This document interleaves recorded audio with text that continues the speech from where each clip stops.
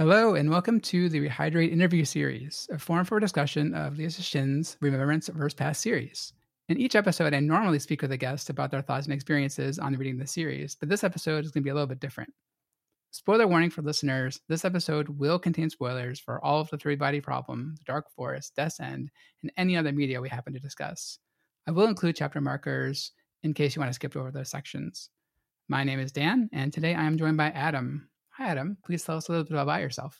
Hi, Dan. Thanks for having me. I want to preface by saying I have not read the Remembrance of Earth's, I don't even know the title, the Remembrance of Earth's Past trilogy, because I'm a translator of some of Liu Cixin's shorter fiction, or have been primarily, and I didn't want the style of Joel or Ken's translations to influence my work. So if you're looking for insight about those books in particular, I have absolutely nothing to give you. And which books did you translate, or which stories? So I did short stories primarily. The two that have been published, one was called Cannonball. That was in The Wandering Earth, which was the title of a story in the book that was later made into a blockbuster movie in China. And the second was called The Village Teacher, and it opened a more recent collection called To Hold Up the Sky. I think it was called Hold Up the Sky in the UK. And for that book, I also translated the author's foreword. Cool. Well, thanks again for joining us. Yeah, speaking of the movie, since you bring it up, did you just see the movie, or do you just not, or do you read the other stories in the collections? Or I know you said you don't read the Remembrance of Earth's Past. Absolutely not. No. Occasionally. So one of my current projects is translating some essays of Liu's nonfiction essays, and he makes reference to a lot of particular contents of his stories and books. And my general tack is to get directly in touch with the translator and say, hey, do you remember how you rendered something? But no, I don't. It's too embarrassing to read these for pleasure.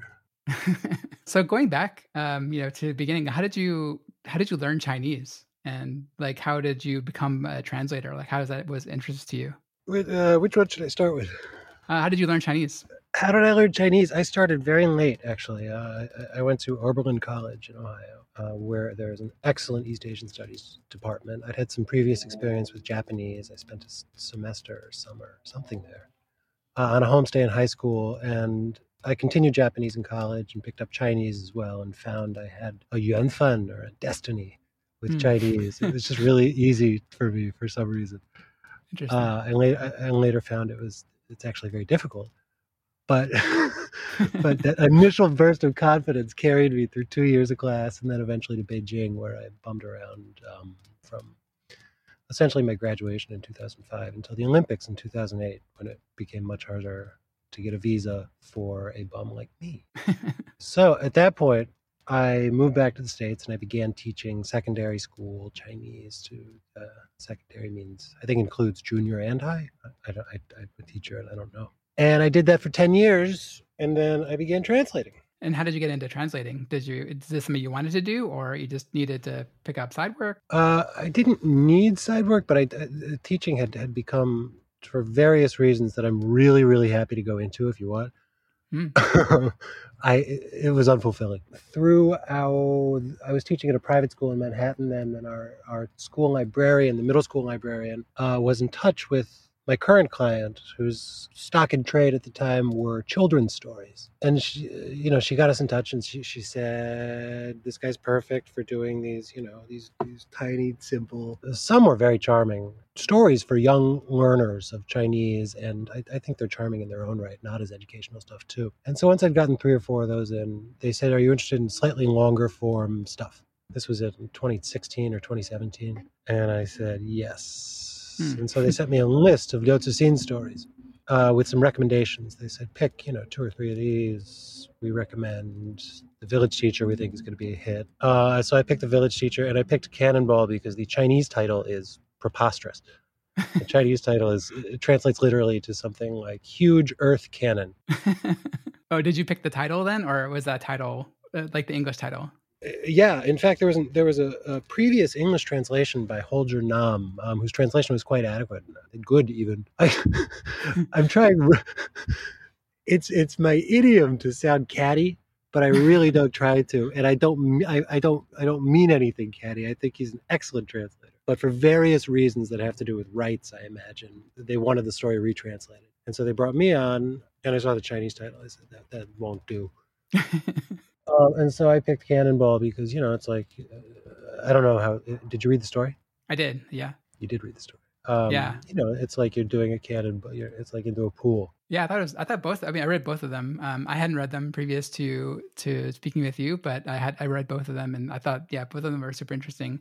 We can get more into the story if you'd like, especially like, yeah, Cannonball. I thought, I know we haven't read Remembrance or past series, but like in that series, there's a common theme of hibernation and kind of jumping into the future. So it's kind of, I don't know like when this was written in relation to those, but it's very interesting to see for me like, oh, these concepts kind of carry throughout all of his work, and he has kind Yeah, of a style. for sure. So he, as late as 2004, 2000. I'm actually looking at an essay I'm translating right now that was published in 2004, where he says kind of ironically or presciently. I'm talking about Liu Cixin here. He says, American sci-fi began with magazines and then gave way to longer form works. He says, I wonder whether Chinese sci-fi will do the same thing. So obviously this is before he wrote any of his long works, except I think for Ball and Lightning. I don't know if you've read that one. I haven't yet, but I know of it. Okay. Joel also translated that one, and he did an excellent job with it. He says, then my sense is that we'll need one or two novels that sell 1 million copies before the market for long-form works takes off in China. And then we'll need film adaptations, and then we can have a real qualified group of writers producing that kind of work. You said you had lived in China for a while. Did you know about Liu Cixin before you started doing his work? Like, I get the impression he's very popular and very, very kind of famous in China, but I don't know like what level. In 2008, when I left China, which were the year of the Olympics, as I noted, I think sci-fi was still a sort of an insular pursuit in China, and I was definitely not connected to that scene. I see. So no, I didn't hear of him when I was in China. I heard of him first, I think, when I want to say Obama tweeted about Three Body Problem. Yeah, he on every book it has like Barack Obama says wildly imaginative. Yeah, I think he only said that once. Yeah, but it's on all three books. Yeah, so that piqued my interest, but still, I didn't read it, and I still haven't. Have you read other sci-fi, or are you interested in that genre at all? I tend not to like fiction that I tend not to be drawn to fiction that centers more around ideas than around characters. Obviously, that's not a feature of all sci-fi, and it's not even a feature of all of Liu Cicin's sci-fi. I think he had a huge change of heart, in fact, in the early 2000s, where he began to feel characters really were kind of central to not just telling a good story, but as the without these scientists, these flawed characters, science wouldn't happen. And I think that's a link that has become progressively more important to him. And I think his prose has improved markedly as a result. And by all accounts, the Three Body Problem is good writing. Yeah, and I think specifically like that series, like it gets progressively better on the character front, So like Right. I think a common criticism of the first and second book are that just characterization is not as important as the scientific concepts. Where I think in the third book he's a better job of marrying those two things together. He says that explicitly in so many earlier essays he wrote from the early 2000s, late 1990, 1998, 99. He has what are essentially manifestos that are like, I don't give a shit about the characters. Like, these are the sci-fi. If I do any characterization in my books, it's because readers want that. But that's not the kind of stuff I want to write. Really, for me, the core of science fiction is science. And so he says, like, memorably, like Ball and Lightning, the main character in that book is Ball and Lightning.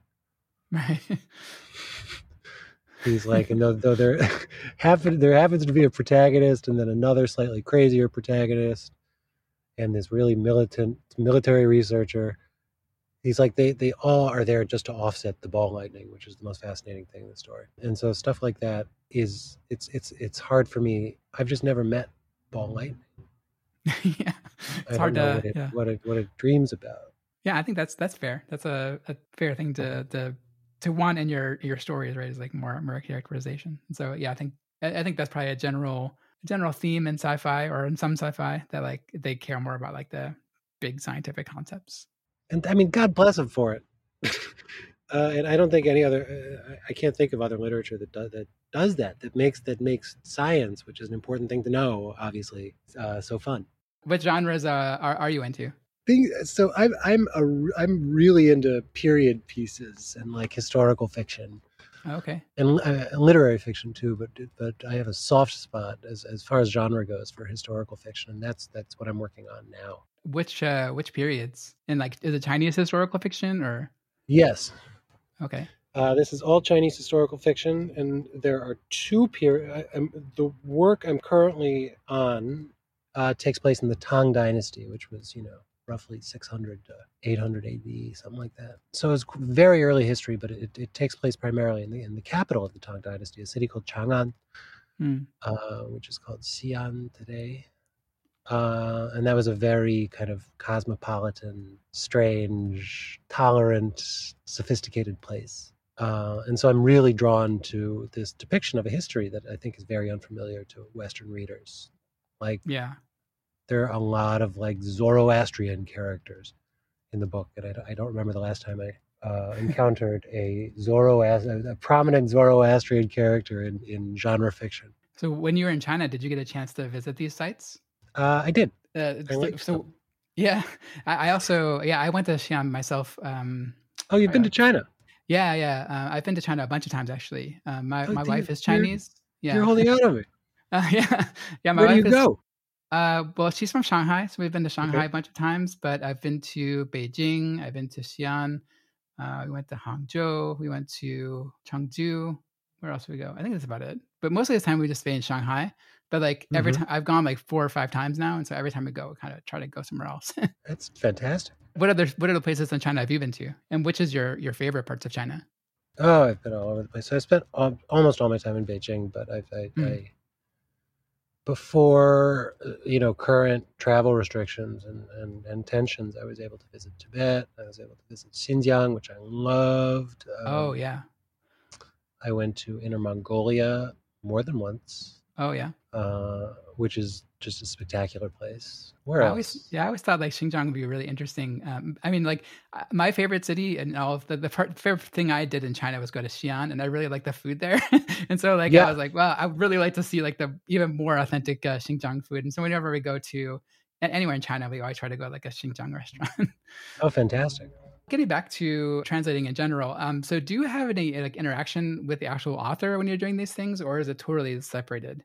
I have no direct interaction. As I'm working on a piece, I will send questions to my client that occasionally are as simple as like, I have no idea what this passage means, which used to be, when I was beginning, that was really embarrassing. But I think it's a universal. I hope it's a universal problem. The translators I've spoken to all say, yeah, like, we get in touch with someone and we don't know what something means. Do you find that even particularly harder in sci-fi genre? Because like I'm thinking of Village Teacher specifically when they switch over to like the alien culture, and there's a lot of like very specific scientific concepts that we get into. Is that much harder to translate, and that's when you need to get notes, or like how do you go about No, that? the science is the easiest part of science fiction as a translator because you can research it. Hmm. Like if you look up, I said this in a previous press junket, but I stand by it. If you look up how to say cold fusion in Chinese, there's one answer. Oh yeah. And if you Google the characters for cold fusion, then the first result on Google is the Wikipedia page for cold fusion. So that is relatively simple, compared to some very subtle way of saying I love you, but it's complicated. Yeah, I remember in the Village Teacher, there's like one part where the aliens or the whoever people were talking in like a way they're using some special way of communication Mm-hmm. that wasn't like it's not like it's obviously not using because like they make fun of the way we talk later on. Right. Yeah, and they have some other means of communication. Is that also kind of a direct translation? It was like a smart field. Yeah, something like that. Yeah, I probably should have written it down, but yeah, something like that. Yeah, using their smart field, using some kind of field. Yeah, they're communicating by means of some obscure something-based medium that we have no access to. Smart field was a pretty literal translation of that. Actually, it was like a zhihui chang. I'd have to look again at the text, but it didn't require any special effort because there is no such thing as a smart field. So you can call it whatever you want. Presumably these books are also, or these stories are also translated into other languages. So say like I know German or nothing about Japanese that, or but something. yes. Okay, so you never communicate with the other translators either? No, no, no, no.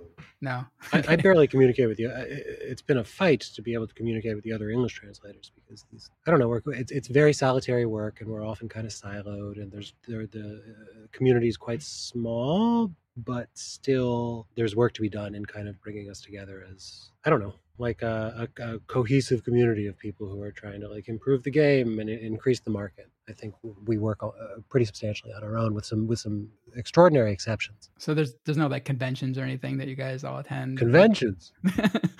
Or back when we could meet together in person. You could barely arrange a tennis doubles match, though there's some promising up and comers. So you mentioned a couple of times that you don't like to be influenced by other translators. Like, what are some Right. ways that you could be influenced, or that maybe you have been, and that you've tried to avoid? Like maybe like you're learning from past mistakes or anything. Like, what are ways that you could and you want to avoid being influenced? I think my initial impulse to avoid other translators' work is kind of knee jerk, and just the feeling like I'm going to do this on my own. It's my voice will be in there. My voice will be in there. Yeah. That's a necessary artifact of translation, and it's why of every classic book, every book in the canon, there are 20, 30 translations or whatever. I think a big part of it is there are certain turns of phrase in Chinese and certain sentence structures that are not so effective rhetorically in English. Are those like the forward phrases? Yeah, I mean those are those are very problematic because they often have some metaphorical content that's a lot deader, I think, in Chinese than in English. And so if there's a 4-character phrase that they're called chengyu. Right. If a chengyu refers to your heart, for instance, it's really tempting to put the word heart in your translation. But I think if you use the word heart too often in English, it kind of it makes your prose sound kind of cheap or schlocky or sentimental. Sure. And Chinese just has a greater tolerance for that. There's that, but really what I'm referring to is Chinese sentences this is so technical. You can stop me as soon as I begin to bore you. Oh, no, I'm interested in technical. Oh, good. So Chinese sentences love to pivot on time and place phrases. So a sentence, in a kind of active, like action-filled paragraph, a part of the narrative would begin with like, just at that moment, or like suddenly, or like on the other side of the room, which is acceptable in English, don't get me wrong, but every Chinese sentence could conceivably begin like this. And if you copy that structure too faithfully, it really begins to jar in English. And I think some translators, so you asked how other translators might adulterate my work, I think some translators do excellent things, do kind of a really interesting kind of rhetorical judo in taking that structure, using it literally, and somehow making it effective in English. And I'm not talented enough to do that, so I put the time phrase at the end, like we do in English. And I don't want to be influenced to do otherwise, because that would be demoralizing and would decrease my output. Another question I had for you is that I have a very, very, very, very limited knowledge of Chinese and Chinese characters. Well, But as I told you before the interview, your pronunciation is solid. Oh, thank you. But so sometimes what I do is I have to go through like this, like when I'm preparing for the podcast, I want to look at like what the original text looks like, and I'll have to like kind of hunt and peck the 40 characters or whatever I know in Chinese.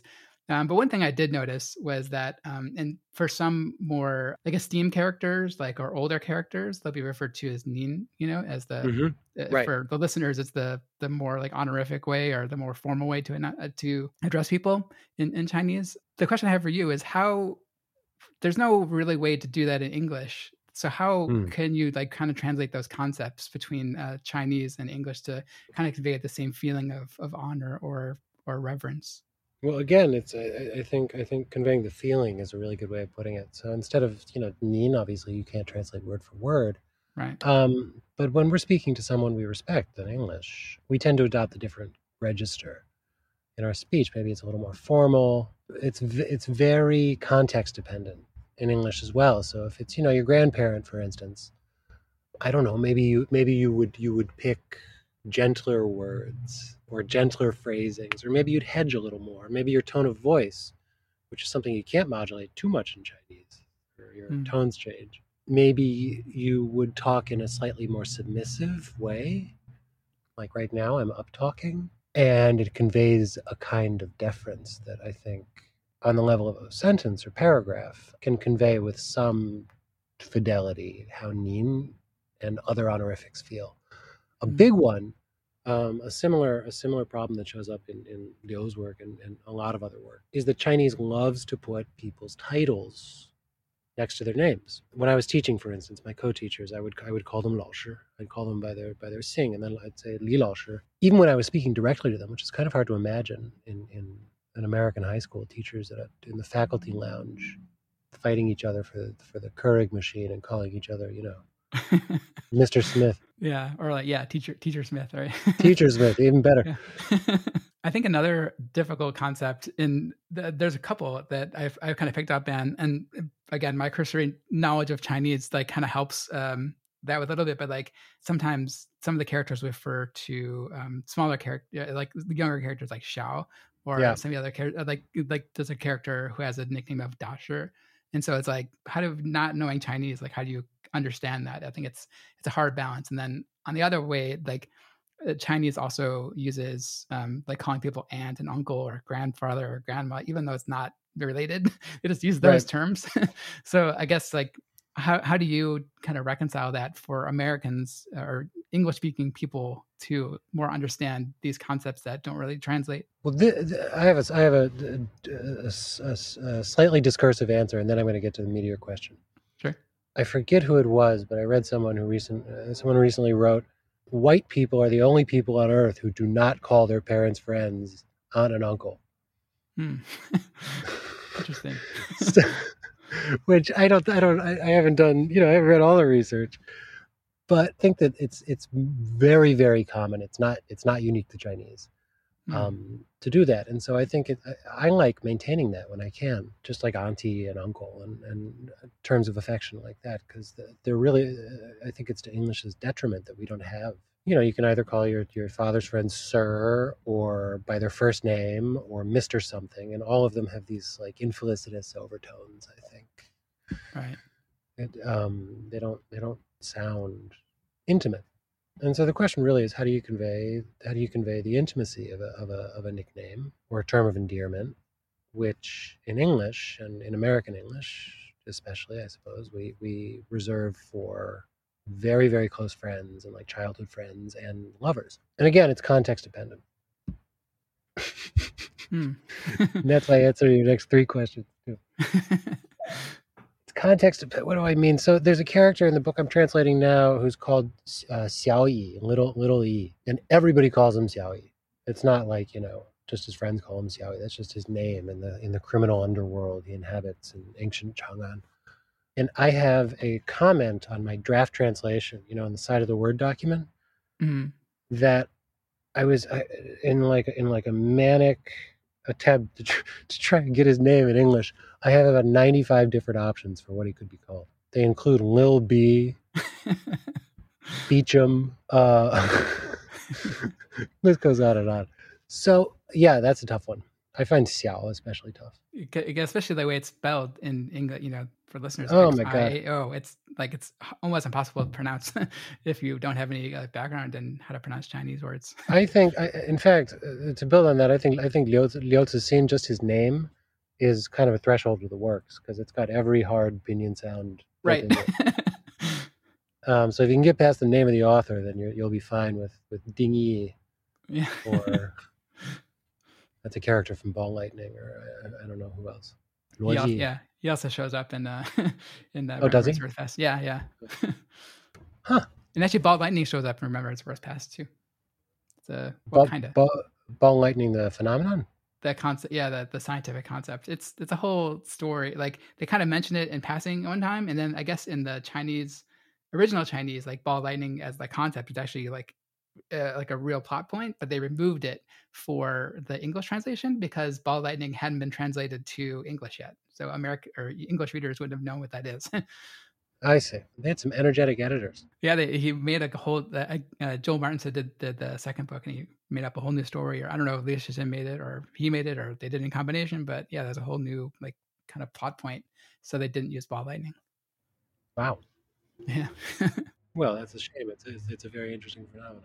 You had mentioned a little bit. You kind of touched on using Word docs. I'm actually like I said, I'm really interested in the more technical aspects of things Sure. in general. So like, what is your actual like technical process for translating work? Do you like literally have like the Chinese text on one window and then your Word doc in the other one? You're kind of just doing it, or like what is like the actual process, and how long does it take? My answer is going to be it will reveal me as a rank amateur. My process is so primitive compared to very experienced translators. Though to be fair, they're generally doing more technical documents as well, and so they really need sort of consistency within the text as they're rendering things. For like legal documents, you can't screw up a heretofore or whatever. But I keep a word bank. I keep an extensive glossary for everything I'm working on. That I cross-reference to the text as often as possible.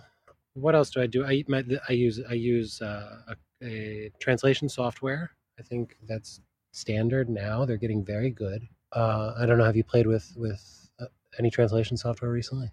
Do you mean like? I mean like Google Translate or yeah. So my translation process is often like copying a bunch of Chinese into Google Translate and like trying to like find like what it means, and then I'll go to my wife and ask her like, what does it actually mean? That kind of thing. So totally. I have a complicated translation process for my limited Chinese. I would say mine is not much more complicated. Not much more complicated, except for the wife. I strongly recommend using Baidu Translate instead. It's stronger than Google Translate currently, and stronger than that is a program called DeepL. DeepL, okay. Which is just eerie and getting eerier. I use that. I want to say it serves more of a dictionary function for me. It can't catch idioms very well yet. Right. But it does a really good job when you have these long Chinese sentences of kind of breaking them into digestible chunks in English that accord with passable English style, which is really, really challenging as a translator because you can go all the way to the end of this page-and-a-half Chinese sentence and finally get to the grammatical subject as opposed to the topic, which came at the beginning. And so DeepL does a really good job of rearranging thoughts in a way where you can kind of pick out the corresponding chunks in the Chinese text and begin working from there. So that's one tool I use among many. I have several dictionaries. I love Plico. I don't know if you use that on your phone, but download it. And it is extensive. Just as a pure dictionary, it's very, very powerful. And what else do I use? I think my most powerful tool is my strict regimen, which is low tech, but I've learned about myself. And, I've been translating full time now for 4 years, 3.5 years. I cannot produce rendering of good a translation of good prose after 1 p.m. Oh, really? I keep my mornings completely open. I don't eat breakfast. I wake up early and I work until 1 p.m. and then I screw around however I manage to during the day or call Citibank and yell at them about overdraft fees. And then I edit in the evenings. So I find after dinner is my most effective editing time where I can go back and kind of prune what I wrote during the day and look for inconsistencies. So how long does it usually take? Yeah. Like, do you have like a page, like a page count per day or so, or like what's the kind of metric that you're kind of aiming for to feel like you're really making like good progress? I never feel like I'm really making good progress. I always feel a month behind. I've gotten faster since I began. I think when I began, I was doing 800 to 1,000 characters on a full day. And bear in mind, I was teaching then too, so it was really kind of a mental shift to go to my Saturday translation cloistering. Locking myself up with this text all of a sudden. It's very different from trying to manage a room full of kids. But now I'm when I'm working and I'm familiar with an author's voice, and I know most of the characters in a book, and there are a few surprises left. Hmm. I can do 1,500, 2,000, 2,500 sometimes. Though that when I've managed to do 2,500, I've been really proud of myself, and then I go back to edit that evening, and I'm like, I may have So to do part of this again. So what is the 800 characters? What does that turn into like English wise? Like how many standard pages or so? I would multiple. It really depends on the source text. Yeah. For sci-fi, I would say it's never quite 1-to-1. The Chinese is always going to be shorter, Hmm. I think, in terms of character count. I don't always may not be right, but often. I think the English. There will be about 1.5 times more English words than there are Chinese I see. characters in the text. Maybe a little less than that. So 1,200, 1,300. I see. Did you expect more or less? I had no idea. Well, it feels like not very much when you're working on it. And you can go down a research rabbit hole as long as you want. You see some phrase and you're like, oh, I want to learn everything about magnified electrons. Yeah, I'm sure, especially in sci-fi, like you look at some Wikipedia article and be like, oh, that's interesting. And you're like, 4 days later. And it feels relevant to the text when you're doing it. You're like, oh my God, if I don't know this, I'm gonna screw something up. Yeah. And then often you find out in the end it's something speculative to begin with. Hmm. And so, the research was misleading and you've just wasted your productive hours. So I try not to research at all anymore. I just grope around in the dark and then fact check later. So when you're translating a story, do you first read the entire story and then translate, or you just start right away? I skim the whole story. I don't read it word for word, Hmm. but I get the main plot points. I try to get the roster of characters. I focus especially on twists. I want to be able to foreshadow those effectively because it's a huge pain to go back and like, oh, I didn't catch that reference earlier in the book. Sure. Because it requires a lot of. You'd have to go back to the source text a lot to do that. It's not just like monolingual line editing. But generally, I do that by approaching my client and saying, "Hey, could you tell me who the characters are and why they're important and what? Just give me a list of spoilers." Yeah.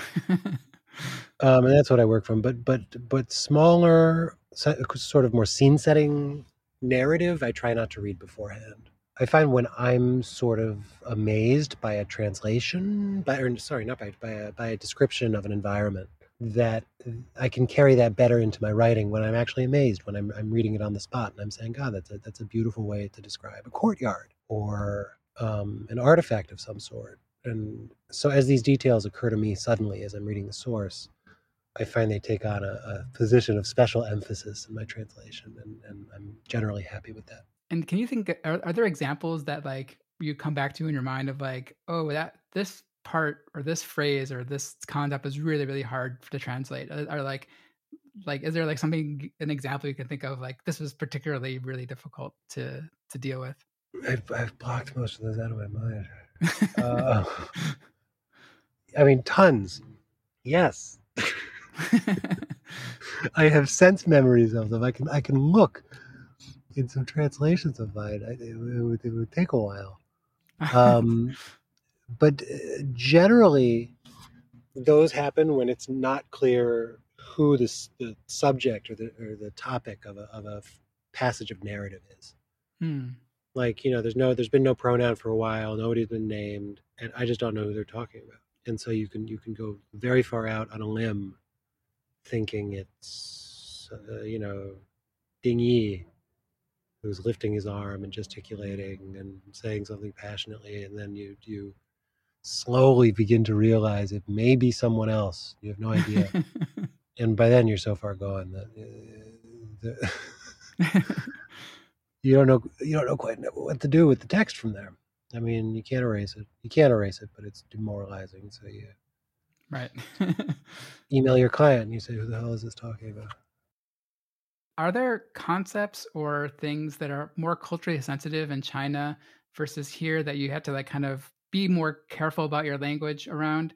I think particularly like Three Body Problem opens up with a big section about the Cultural Revolution and the kind of the implications of that. So Yeah, I can imagine that that's it's pretty difficult. that's the one part I read. Okay. Yeah, I saw there was an excerpt from that in Wandering Earth, so maybe it was like right Mm. after your story.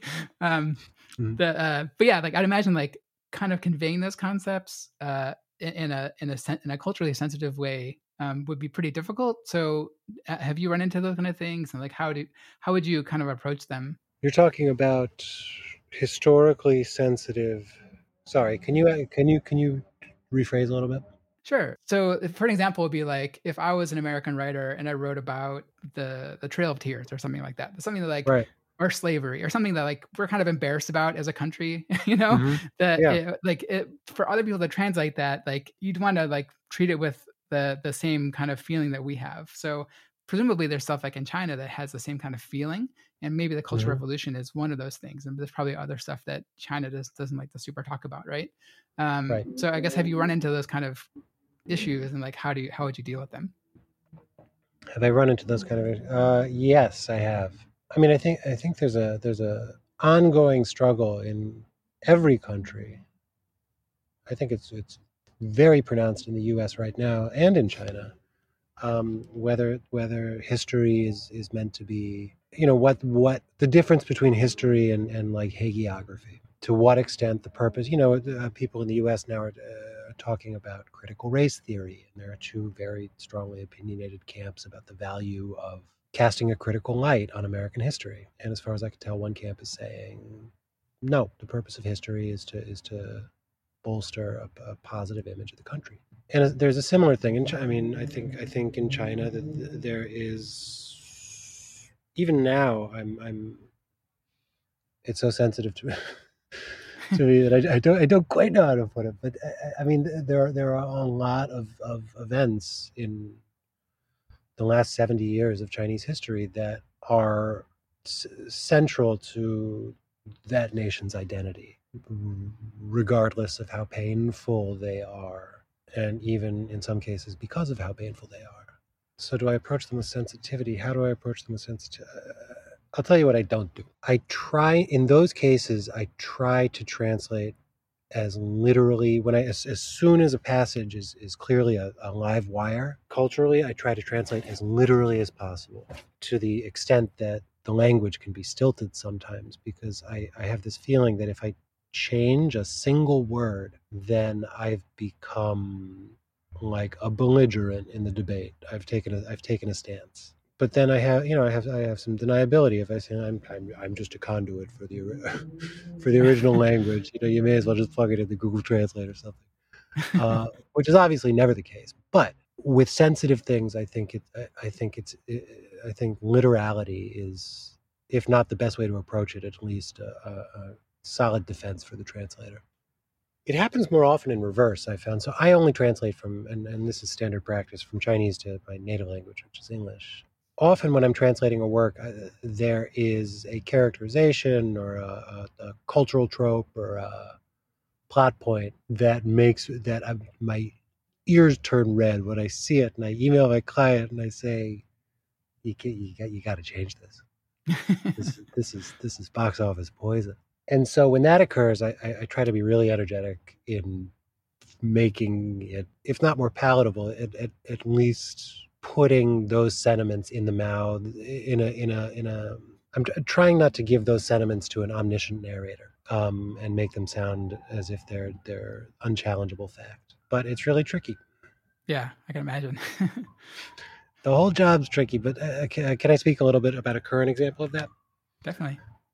So the book I'm translating now is called The Longest Day in Chang'an, is my working title. No, it's not my working title. That's the title of the series on Amazon. Right. Thank you. Yeah, Thank you. I saw like the first episode of it. My How'd wife you said it's like really good. Yeah, I liked it. It took it was a little hard to get into, I think, but I always meant to get back to it because I do like historical fiction too. And my wife described it as like Game of Thronesy and like a real historical setting. So Yeah, she thought I would like it, and she really liked it too. And she watched in the original Chinese. But yeah, like I've always meant to get back to it.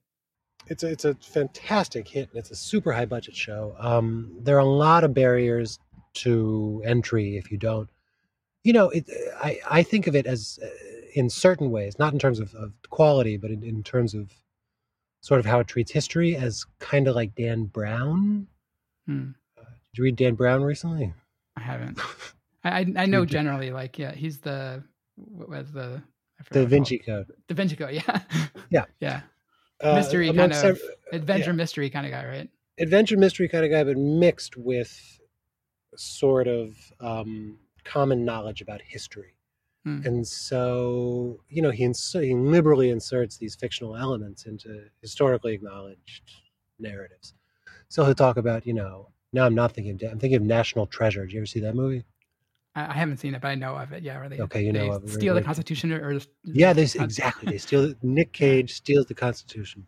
right. That's all I know. or he stops the person doing whatever it is. And they make references to all these real places. They're like, oh, there's like a vault under the Capitol, or I don't know any of the details. These are all just speculative. And like, if you research it, it turns out there is in fact a vault there or something. Like the author did their research. However, there is no, Indiana Jones style like pedestal with a copy of the Constitution on it. And so in subtler instances, you have no idea which parts are real and which aren't, and trying to research it is a nightmare if you don't have that background. So that's a big barrier to entering this show and this book. So anyway, my title is not The Longest Day in Chang'an. My title is The 12 Watches of Chang'an. And its main antagonists so far are a group of they're from a historical polity called the the latter Turkish Khaganate, which was a nomadic steppe tribe north of China, and their Chinese name Tujue has purely historical resonance. It's like saying Hun in English. It doesn't make you think of anyone alive today, except maybe I don't know. Hun, I mean, when I say Hun, do you think of anyone? Attila the Hun, I guess. Yeah, Attila. Right.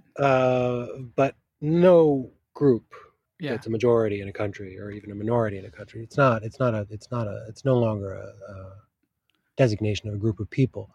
However, in English, we call this steppe empire or Khaganate the Turkic Khaganate, because the people were ethnically Turkic. And so as soon as you see that in English, you recoil a little bit and you say, this reads like it's talking about Turkish people. And I still don't have an answer for how to handle that in English. So if any of your listeners do, they can email me. Okay. Yeah, I wish I had a good answer for you. So there's stuff like that even in the original, it's not super problematic, but I haven't yet found a way to translate it that doesn't insert a weird kind of modern political parallel that doesn't exist in the source. So yeah, I think it's generally harder going from Chinese to English going from Chinese to English than trying to sensitively represent events of Chinese history in translation, because generally there are in the original text, in the source, they're already the author's tiptoeing around them to begin with, but not the Turkic Khaganate. They speak very explicitly about their evil sky worshipping ways.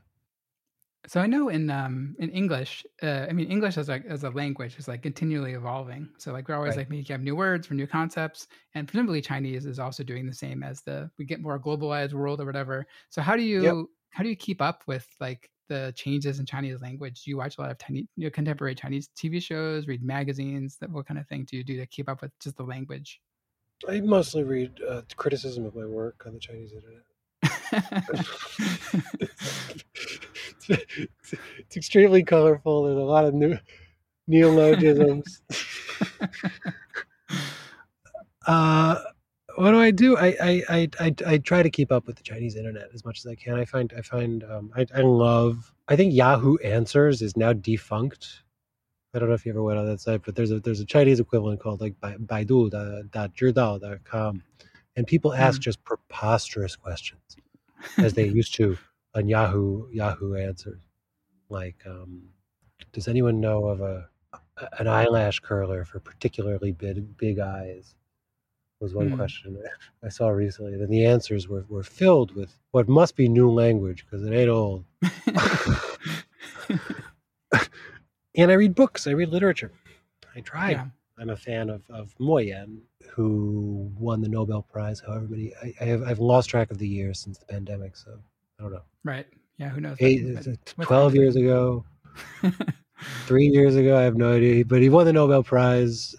He has a wonderful kind of straightforward, even laconic style in a lot of his stories. And I think his prose is like a masterclass in effective Chinese storytelling and style. As far as new language goes, a lot of it is internet slang. Right. Right. I think a precursor to new language in Chinese is dialect, which has been around since forever and is rapidly evolving. But not too much dialect makes it into widely published books. Some does. And even in, I thought the written language is always the same no matter what the dialect, but is that not true? Well, I mean, the characters are the same, but I mean, there are different usages. Even if you go from what's the Mandarin spoken in Taiwan to standard Mandarin in China, which are more similar than most things that are distinguished as distinct dialects in mainland China. But there are usages that kind of parallel the difference between American and British English, say. Like, I know what you're talking about for the most part. It's just a change in terminology. So they're not using new characters for the most part. So I don't know if this is going to be easy for you to do, but there was one translation that I thought was very strange in one of the books, and I was interested to see what your take is on it. So Okay. I won't give you the English one, but I'm gonna paste the Chinese in the chat. I guess like in a general sense, like how would you? I don't know how quickly you can do it, but like how would you say that? And then I'll tell you like what the translation was and why I thought it was strange. So he's talking to a doctor, and he really appreciates who's talking. Oh, so it's a general talking to a doctor. Yeah, the general is Okay. the first person speaking, and then the doctor is responding. Okay. So, I mean, off the top of my head, I very much appreciate your unique way of thinking. Way is maybe a little generous. Your unique thoughts. And it could be that this is precisely the crux of the matter, that this truly is the crux of the matter. How am I doing so far? Good. Thanks. The doctor responds, thank you. We really, all of us really are, I might say, modern Neanderthals. I like Neanderthal. It says primitive people. Yeah. Or primeval people. 原始 most often means. So the interesting part of it is so you got the first one pretty much, like how he said it, but like the way he translated the second one, he says, "Thank you. All of us are basically Flintstones." I was like, how? There's no way Chinese people know who the Flintstones are. I like, love that translation. Is that Joel? Yeah. Oh my! He's an artist. I love that. What's wrong with it? I was like, I know what that is, but like Chinese people aren't going to know. But I guess Chinese people aren't reading the English translation. No, they read the Chinese version. Right. So yeah, I thought it was like when I was reading it, it just kind of took me out of it for a bit. I was like, that's a very interesting choice of like how to translate that because like when I went back to it, I was like, there's no way that translates to Chinese that way. And then like anyway, that was a very interesting use case, I thought. Yeah, it must have made you aware of how far Hanna-Barbera had penetrated the Chinese market. I asked my wife; she had no idea what the Flintstones were. Of course, I love that choice. I love how energetic it is. And as a translator, I love how I know I have a gut feeling how much fun it was for the translator to choose that word. And that usage. So to some extent, it was maybe a joke on Joel's part a little bit, or a way of amusing himself. But I think I really appreciate his unique way of thinking. I'm quoting the general. I think the question is, how would Flintstones ever show up in a Chinese? There are a lot of phrases like this in English, a lot of metaphors. Yeah. In English, we speak in poker metaphors a lot of the time, or baseball metaphors. Right. and it's kind of baked into American English. Like we use these all the time when we're being informal. What's an example of a poker metaphor? The company Yeah. folded, Yeah. Yeah. which means it closed. I think that must be a poker metaphor, but if it's not, there are many other examples. Like caught it on the river or something like that, right? Yeah. And I often wonder when I'm translating Chinese texts, when would that part of the English language, which is super common, ever show up in a translation of a Chinese text if it weren't a deliberate choice of the translator? Like, how limited would English be if the translator didn't make joyful choices like Flintstones? Right. Yeah, and I think, it conveys this his thought, right? Like, and the original thought, probably, like that seems to be what they is trying to really convey, and in a yeah, very very colorful way. colorful and pithy, and I like that it knocks you out of the text a little bit too. It's kind of a wink toward the reader that maybe the original isn't quite so much. Even though modern, the word that means modern in the text, is a transliteration of modern from English. So it also has that kind of, there's something kind of artificial about how it feels in the text. And so I think Flintstones is great. And I hope to see more translations that refer to Hanna-Barbera cartoons. Do you have ways people can find you or contact you if they have more questions for you? Or like what are ways that you would like to engage with people? And then what are some things that you're working on that you want people to check out?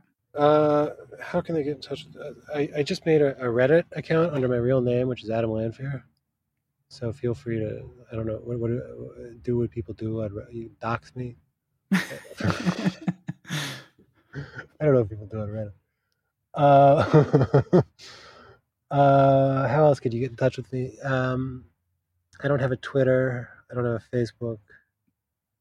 I have an Instagram, but it's mostly pictures of a hut I'm building in my backyard. So don't go to that. Email me. You know what? Email me at adam.lanfear@gmail.com. Whoever you are, I welcome any of your readers to do that. And then currently what I'm working on once more, I'm contracted through the heat death of the universe to translate long-form historical fiction novels. I've just signed my life away to these contracts. And I'm enjoying it very much, but I'm blessed to have so much work. But it's daunting when I think about just the pure word count in front of me. But I love both the works. They're both by an author called Ma Boyong, who's extraordinarily popular in China and more or less unheard of in the States. I think a short sci-fi story of his was included in, do you know the anthology Invisible Planets? Sounds familiar, but... Okay, so it's an anthology of kind of lesser-known sci-fi authors, Chinese sci-fi authors' works. Ken Liu translated the whole thing. Oh, I did read. I read the Liu Cixin story out of that one. That was the one where about the energy, right? Where they kind of jump in the future, or he gets calls from himself in the future, right? Is that the one? No, I didn't read that one. Oh, I read the Ma Boyong one because I was just beginning to translate his stories, and it was this touching little sort of 1984-ish vignette of surveillance and protest, and it's a nice intro to his work. Anyway, I think that's the only, based on nothing, I think that's the only work of his that's been thoroughly and professionally translated in English so far. So I am doing the rest of them, not the short work so much, but his long form novels. So the first one again is called, my working title is The 12 Watches of Chang'an. You can check out a high budget, fascinating TV adaptation. It's available on Amazon Prime. The title there is The Longest Day in Chang'an. I'm also working on a book of his called Gudong.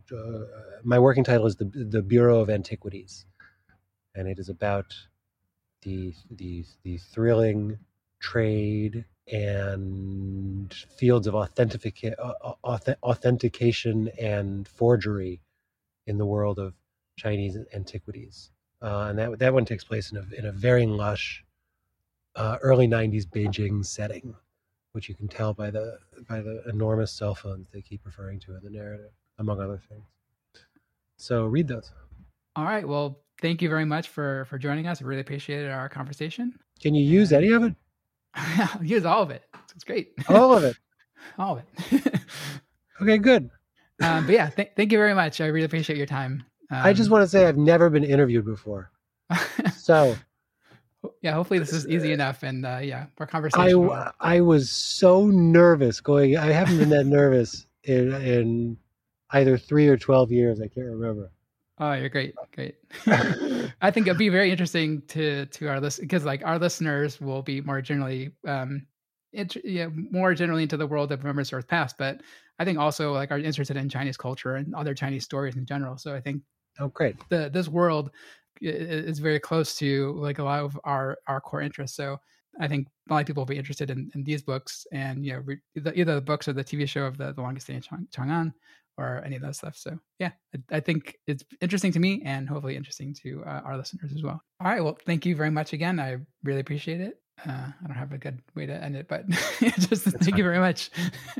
Dan, you're very polished. I really appreciate you taking the time to talk to me, and I'm flattered that you wanted to in the first place. Definitely appreciate it. Thank you very much. Stay in touch. Bye now.